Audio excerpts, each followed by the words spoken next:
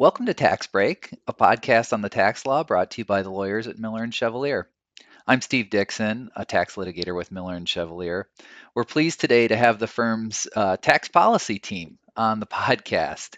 As usual, I'm joined by my colleague, international tax and tax policy expert Lauren Pons, and our listeners will be familiar with tax legislation and policy specialist Jorge Castro, who's joining us again.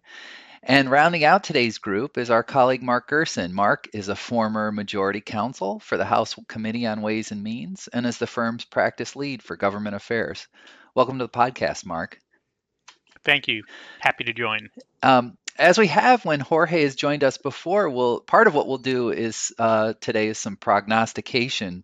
But unlike last time, when control of the Senate was still uncertain, we now know that Democrats control both the House and the Senate with slim majorities in each. So while our speculation about future legislation remains just that, speculation, it's at least slightly more informed speculation this time. The idea behind Tax Break is to provide listeners with some perspective on select tax issues that we think are interesting. We want to go deeper than what's in the tax press, but stay sufficiently high level so our listeners can follow along without a copy of the regs or, in this case, the rosters of the Ways and Means and Senate Finance Committees in front of them. As always, a disclaimer.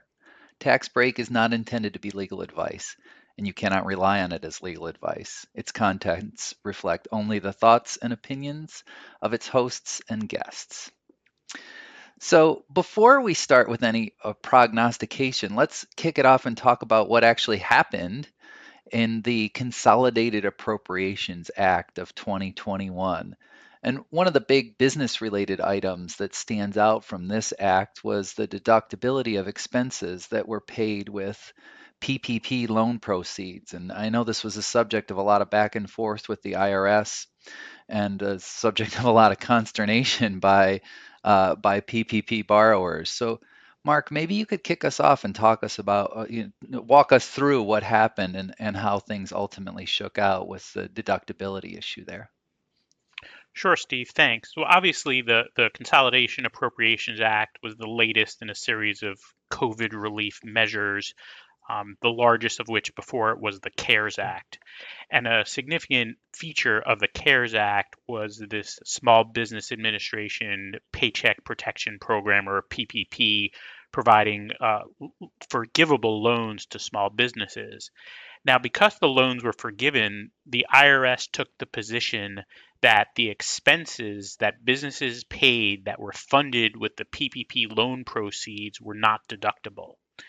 And this, while kind of a technical reading of the code by the IRS, came as a surprise to Congress and to the PPP loan recipients who assumed that the expenses would be deductible. So they thought the IRS was imposing this unexpected tax increase. Former Secretary Mnuchin, though, was very supportive of the IRS position, despite intense pressure from Congress to change the IRS notice that disallowed deductibility, and that Congress, really tried to force the IRS to change its ruling position, but was unsuccessful and had to resort to legislation. The legislation, of course, took a long time because you had the administration through Secretary Mnuchin opposing legislation to override the IRS notice and allow the deductibility of expenses.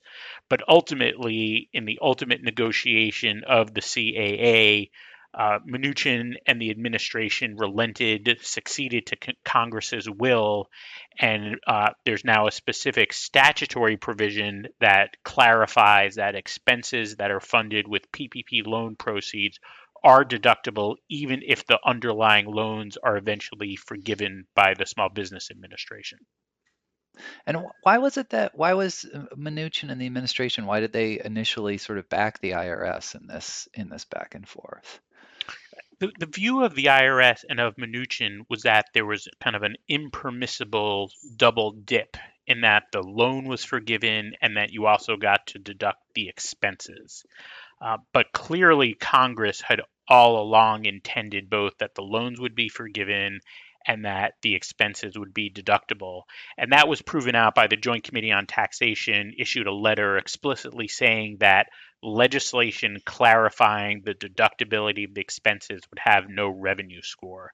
But I think the Congress and obviously PPP loan recipients were befuddled by how strong the administration was opposed to the deductibility of expenses, because it would impose this unexpected tax increase on businesses that the PPP loan program was trying to help in the first place. Yeah, interesting.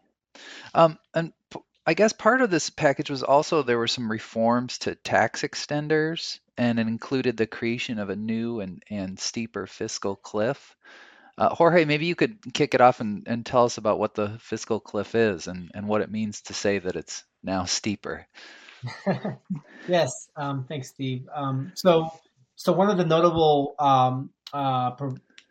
pieces of last December's tax bill was that it retroactively extended significant number of tax provisions, as they're called, tax extenders. And typically they're focused around the renewable energy space. However, they've had broad impact to a number of sectors, railroad, craft beverage. So it's a long list. And what happened was, here, for the first time that we've seen, Congress has actually extended these provisions. Actually, some of them, a small amount, they actually made permanent for the first time, which is good for tax policy and good for tax administration. But the rest, they actually staggered and extended only for 1 year, 2 years, and 5 years. And for 5 years, they extended a couple of key provisions, such as the CFC look-through provision, new markets tax credit, the work opportunity tax credit, very prominent tax provisions. They extended it through 2025. The interesting part for us following the tax policy space closely is that that's going to collide with other tax provisions that also expire in 2025, such as the reduction of the individual rates that expire in 2025, along with the expiration of the 20% pass-through deduction as well, from the 2017 tax reform law. So that's also going to expire in 2025. So it's creating this big cliff, right? That if Congress does not act in 2025 or 2024 in advance, you're going to have taxes raised significantly. We think, just from past experience, that Congress is likely to act, right? I think that the pressure is going to be mounting for Congress to act in advance. And I think that's good for those provisions that are going to be pending. What's going to be interesting also is going to be what happens to those provisions that don't expire, that expire in 2022 or in 2023, right? Particularly around in the renewable energy sector. Are they just left orphaned, right? Is Congress going to act or not? So that's going to be interesting to follow, whether or not there's pressure on Congress to act on those provisions in advance. Does Congress let them lapse? And that's going to be interesting to follow. So I think it's important to note that these provisions expire actually at the end of 2025. And so whereas there certainly could be action in 2024, a lot of times Congress, waits to the last minute. And so the cliff could be at the, as we face the year end of 2025, when you have so many provisions, the extender, these significant extender provisions expiring at the end of 2025, plus all the individual relief from TCJA also expiring at that time. And Lauren, what does this do to? I mean, dealing with tax extenders has become a kind of almost annual right. How does this sort of staggering and sort of general reform to tax extenders, how does that change that annual process, if at all?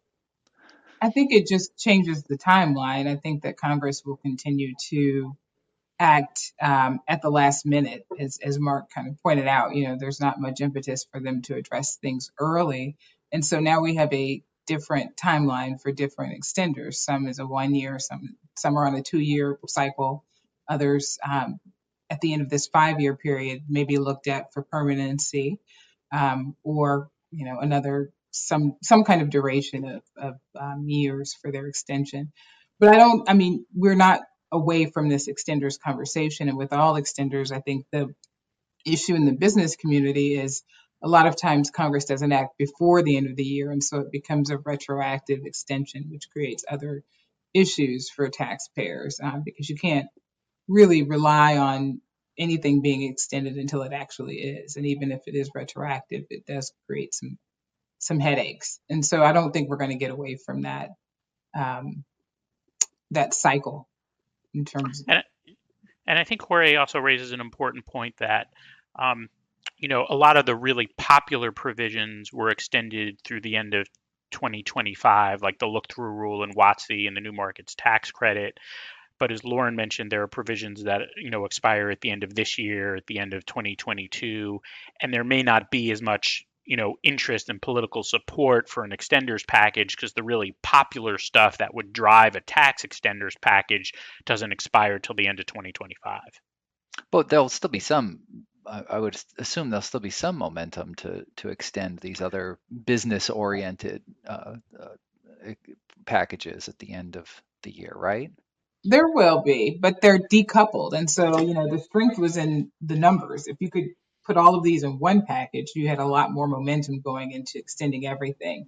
And now that we've got three different groups of extenders, we've got 1-year extenders, 2-year extenders, 5-year extenders. I think Mark raises a good point, which is, these kind of 1 and 2-year stragglers, there's going to be a push for them to be extended, but they've lost kind of the momentum of having all of them together, be considered together. I will take a more optimistic approach, and I will say that this could create, and this is obviously important for the business community and for those following tax policy issues like this, is that this could create more vehicles, right? Obviously the renewable tax incentives have a constituency in the Democratic Party, right, which are now in control. And they can obviously there could be they could be more likely to try to move something more frequently. So I think from thinking about this from a tax vehicle perspective, you could have more vehicles right over the next couple of years. So to the extent that there are taxpayers, businesses out there that are following provisions, this could be more bites at the apple over the next couple of years. It could be, but they could also, President Biden has made green energy one of his, or climate change one of his primary policy topics to address in the coming years. And I think that there's also a good likelihood that these renewable energy extenders could be rolled up into some more long range permanent policy and take these off of the extender table altogether and put them in something that's a little bit more cohesive and overarching, but we'll see. So one of the other changes that the change in power in the Senate begets is a change to the Senate Finance Committee. So Mark, maybe could you talk a little bit about sort of what we expect to see and who's doing what now on Senate Finance? Sure. So, very interesting. There obviously now is the change of control in the Senate, given that there's a 50-50 split with Vice President Harris having the deciding vote. So Democrats take control of all the committees in the Senate. And so in the Senate, we now will have Ron Wyden, who is the ranking member, a Democrat from Oregon, will now be the chairman. And the Republican slot, the former Republican chairman, Charles Grassley, was term limited. And so he's being replaced by Mike Crapo, who's a Republican from Idaho. I think it's important to mention that the Senate is still organizing. There was a lot of debate about how the Senate was going to operate in a 50-50 universe. And so the exact composition of the committee has not been determined. And so we still may see the addition of some members. There were also some Republican members of the Finance Committee that retired. Mike Enzi, who's a Republican from Wyoming, retired. And Pat Roberts, who's a longstanding member, Republican from Kansas, retired.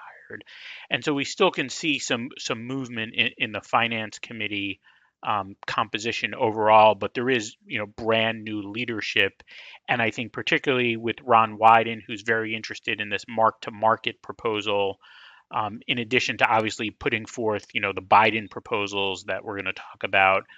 He has his own ideas about taxation, and so it'll be very interesting to see what he puts forth as priorities as chairman. And could you elaborate a little on that? So what we know about Wyden and his mark-to-market proposal and his general thinking on especially on business tax. Sure. So, I mean, I think obviously uh, Senator Wyden was a big critic of TCJA, having been excluded from the process and very critical of the international provisions. And so I would think, particularly the Biden proposals that relook at GILTI, for example, are going to be of interest to him. Outside of TCJA opposition, if you will, Senator Wyden has long championed what's known as a mark to market proposal that basically would impose an annual tax on the appreciation of stocks, bonds, other investments. And so instead of kind of deferring taxation until there's a realization event such as the disposition of a stock, there would be kind of an annual tax on the appreciation, which he also would impose at ordinary income rates as opposed to a preferential capital gains rates. The idea is to basically treat appreciation as wages in that they're kind of taxed on a current basis. It is a very difficult, and I think his white paper shows that it is a very difficult proposal to implement.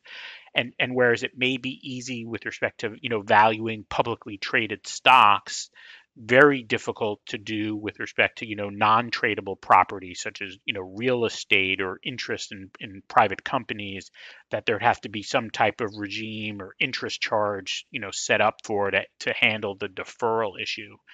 And so it's something that he's had out for a long time and has been of concern to taxpayers, particularly because of these very difficult issues with respect to scope and application.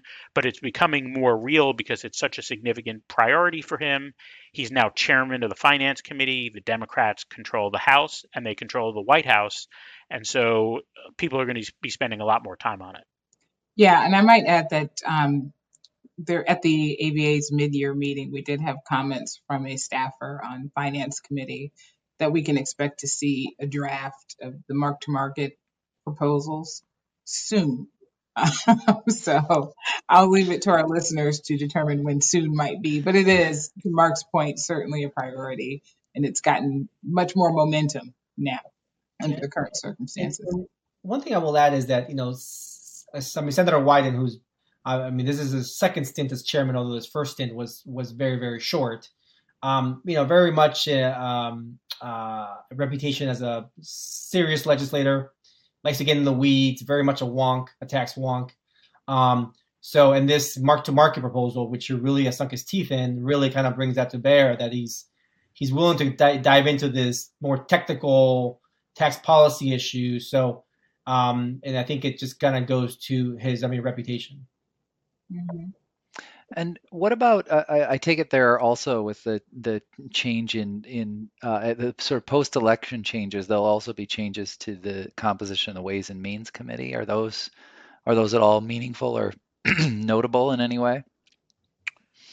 They are meaningful, perhaps not as dramatic, given that Democrats maintain control of the House, and so Chairman Neal is staying on the committee, staying as chairman of the committee, and Representative Brady from Texas will be the ranking member.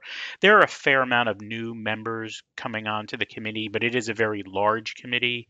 But I think, in particular, I think the House politics, and I'd be interested in Jorge and Lauren's reaction, are going to be very interesting this year. 2/3 of the Republicans voted against the election results after the Capitol attack. And so I think, is there going to be regular order? How are the parties going to interact with one another is really yet to be seen. Or will there, how will committee meetings work? Will there be bipartisan introduction of bills? But, that vote and the impact of it, I think, is yet to be seen, but could be significant on how the House operates. Yeah, I agree. I think we're just going to have to wait and see. There are a lot of political factors that have nothing to do with tax that are impacting the way that both parties are kind of carrying on their business, let alone how they will interact with each other with respect to any legislation, any hopes of bipartisan legislation. We'll just have to see. Yeah, and I think that same issue can also be applied. That same issue, kind of those external political factors, right? Which how are they going to impact tax policy making over the next year? That's also arising, obviously, on the Senate as well, right? They're about to undertake an impeachment trial in the Senate, right? So the question would be, how does that carry over to the work of Chairman Wyden and Senator Crapo as well?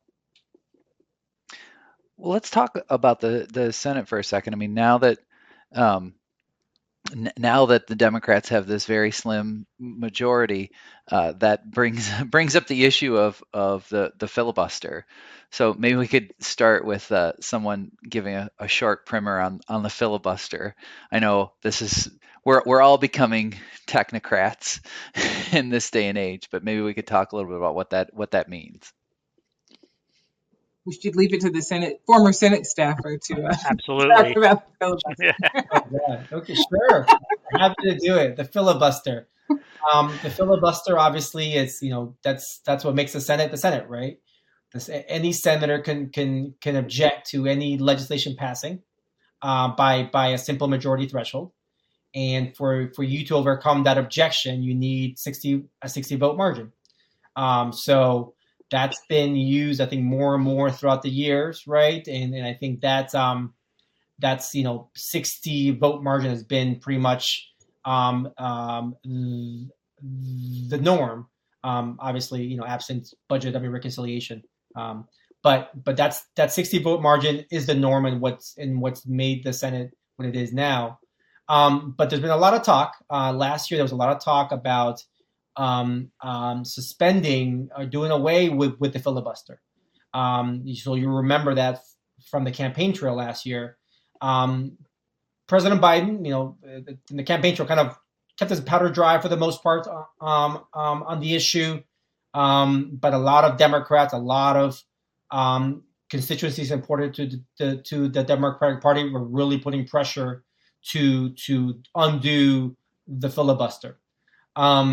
So there was a block of centrist Senate Democrats who raised some reservations about that. Primarily Senator Joe Manchin from West Virginia, who essentially said, no, I'm not going to go along with this, right? I'm not going to go along with undoing the filibuster. So that's kind of where we're at now. I think, incoming Senate Majority Leader Chuck Schumer, I think for the most part has put this issue on pause. I think that they're going to try to reach bipartisan consensus, and you're seeing it right now. As we speak, trying to reach, I think President Biden is hosting 10 Republican senators, at the White House on this next COVID relief package. So you're going to see a genuine attempt from the president and Chuck Schumer to try to reach bipartisan consensus. That said, I think if Democratic offers, fall to the wayside and just get rejected, over and over, I think that's going to put pressure on Chuck Schumer to again do away with the filibuster. So I think it's on pause for now, but I think it's I would say it's still that the last chapter on the issue has not been written yet. But obviously, I welcome the feedback of my colleagues Mark and Lauren. Sure. Well, I think it's an interesting question. I mean, I think the filibuster rule has, now operates as not originally intended when it was put in place, and as a real bar to legislation moving in the Senate, but used by the kind of the 60 vote supermajority used by both parties to block legislation over time. I agree with Jorge. I mean, I think the signals are right now, despite calls from progressives to do away with the filibuster rule, there isn't support among, the more conservative, moderate, Senate Democrats like Joe Manchin. And so I think you will see these bipartisan efforts. There also, and I know Lauren and Jorge can talk about it, there's the ability to use reconciliation to, have, targeted 51 vote legislation. And so that takes some pressure off the filibuster issue. But I agree with Jorge. There'll be these bipartisan efforts. There'll be legislation that's done through reconciliation. But there may reach a frustrating point where the Joe Manchins of the world feel that there isn't the ability to accomplish the agenda and start rethinking the filibuster rule. But in thinking about doing away the filibuster rule, folks have to think about what happens when they're in the minority and there is, without a filibuster rule, the Senate operates like the House and a simple majority takes the day. And so getting rid is not just a short-term thing to benefit one party. And so there's the ability, obviously, in the short term to move your agenda, but there are longer term implications that have to be carefully considered. And so the use of reconciliation, the fact that also Democrats can have two reconciliation vehicles in the 2021 calendar year, may temper efforts to, again, go after the filibuster rule. And can you explain sort of why it is that reconciliation is an end run around the filibuster, Lauren? Well, I don't know if it's an end run. It's just another mechanism for passage of legislation, but it is the equivalent of not having the filibuster rule in the Senate, and that you just need a simple majority to pass legislation. That being said, passing a bill through reconciliation is not easy. So mechanically, what will happen is that the budget committee, when there's a budget resolution, and Mark alluded to the fact that there can be two in calendar year 2021, because the prior Congress didn't pass a budget resolution for fiscal year 2021, which is the fiscal year we're currently in. So there will be a budget resolution for FY 2021. There will be one later this year for FY 2022. Those are the two opportunities to write reconciliation instructions into the budget to each of the committees for which who have subject matter jurisdiction over whatever it is you're trying to pass through reconciliation. So right now, the talk, as Jorge alluded to, is whether or not the COVID relief package will pass on a bipartisan basis or through reconciliation. The procedural rules with regard to reconciliation are very strict. You have to have the provisions can't increase the deficit outside of a 10-year budget window. That's the main constraint. There are also issues of germaneness to the instructions. The parliamentarian will be involved in decisions about what can go in the bill and what can't. And on top of all that, there is no room for defection. So the Democrats on the Senate side have the true definition of a simple majority. One vote will break the tie. And then even on the House side, there are not that many members who create a supermajority, as it were, on the House side. There are only 11. I think it's 222 to 211, something like that. So, very slim majority on the House side as well. So apart from the procedural constraints, there are also policy considerations to make, such that you have to get everyone on board. And that operates to kind of temper some of the bigger policy goals that have been outlined. And we would be remiss if we didn't mention, however, that the TCJA did itself pass through reconciliation. So it is possible to achieve significant tax changes through reconciliation. It is absolutely possible. The ACA, the healthcare bill, was passed through reconciliation. It is absolutely possible, but you have to be very disciplined about the policy and the provisions that are going to go in, and make sure that everyone is on board. And that's where you get to your tempered asks, because you've got to accommodate more progressive members and more moderate members. I would. But Lauren, you were on the Hill, and worked on TCJA, and arguably wasn't TCJA harder to do through reconciliation than arguably what would be contemplated by the Biden administration, because TCJA had a lot of significant tax relief. And so that issue of not, increasing the deficit after 10 years was a big issue for you folks in putting together that bill. If we look for Biden looking to use tax increases to fund other policy initiatives, when you're raising taxes, that isn't, the limitation on increasing the deficit, by definition is not an issue. And so if TCJA could get through reconciliation, it strikes me that a reconciliation package focused on non-tax priorities paid for with tax increases will still be a challenge, but not as big a challenge as kind of a tax reform vehicle like TCJA.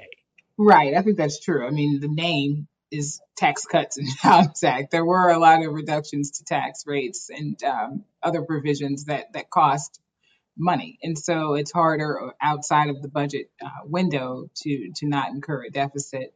That being said, President Biden, who wants to have significant spending provisions and then maybe ostensibly account for those spending measures with tax increases, there's still going to be, I think, a fair amount of opposition depending on what those increases are.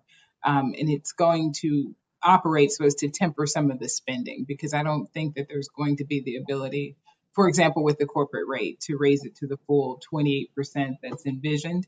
And so that means that some of the spending that they're counting on from this 7% corporate rate hike is going to have to be cut back to account for the actual rate hike that businesses and other legislators think is really feasible. So we'll see. But you're right, Mark. I think the point is it's a lot easier to do when you're not cutting taxes.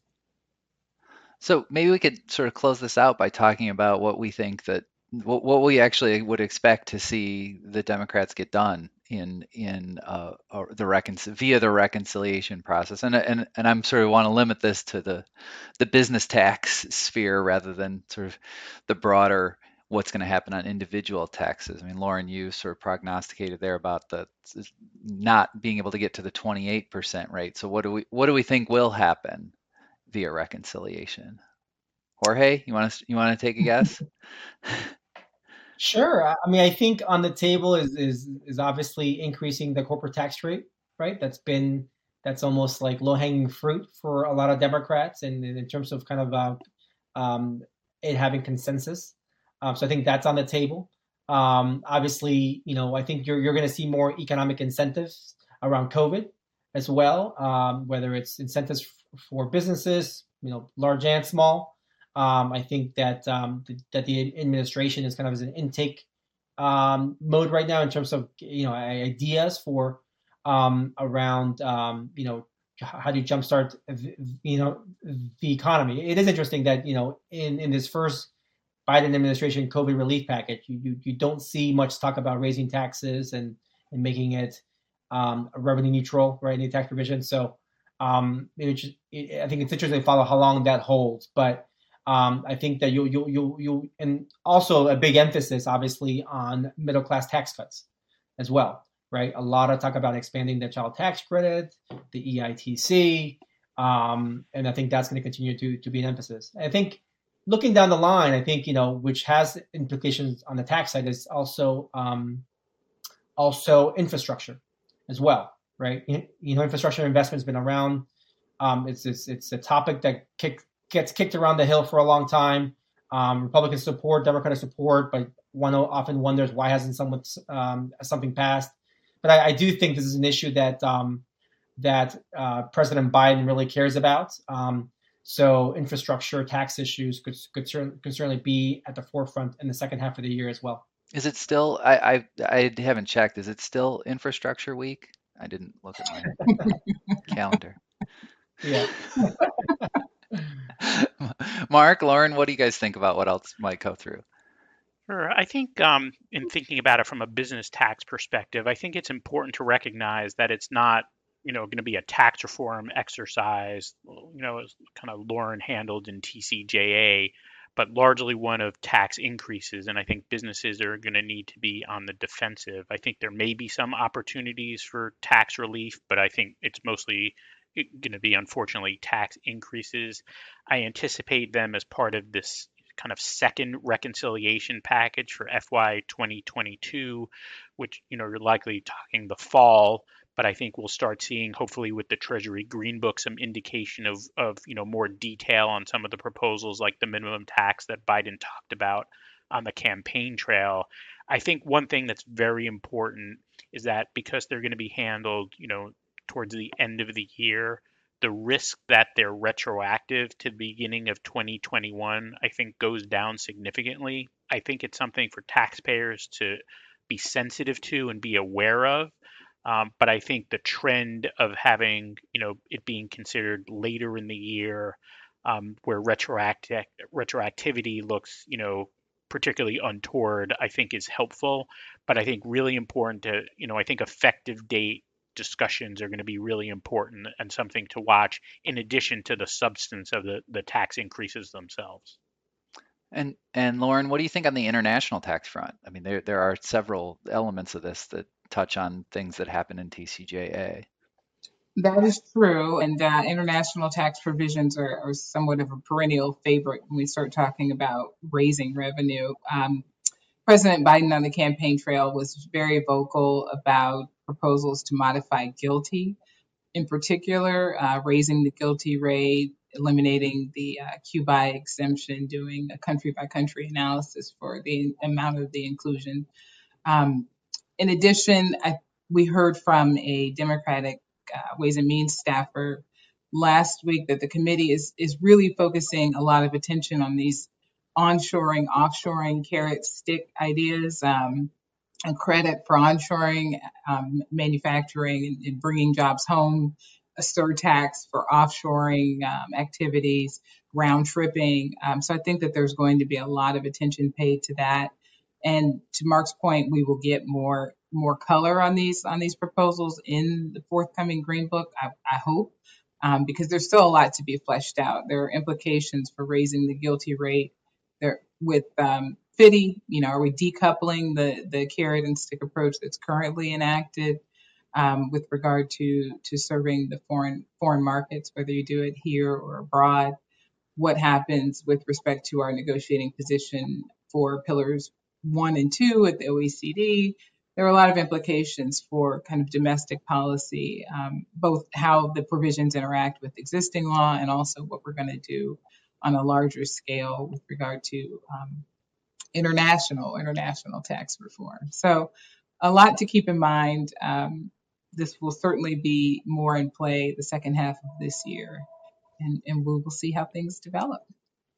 Yeah, I will just add that I think, Mark and Lauren mentioned the Green Book and the campaign tax proposals, but I do think that the international tax proposals from the Biden campaign are really going to feature. And I think that's going to be an area where I think companies are really going to have to play defense.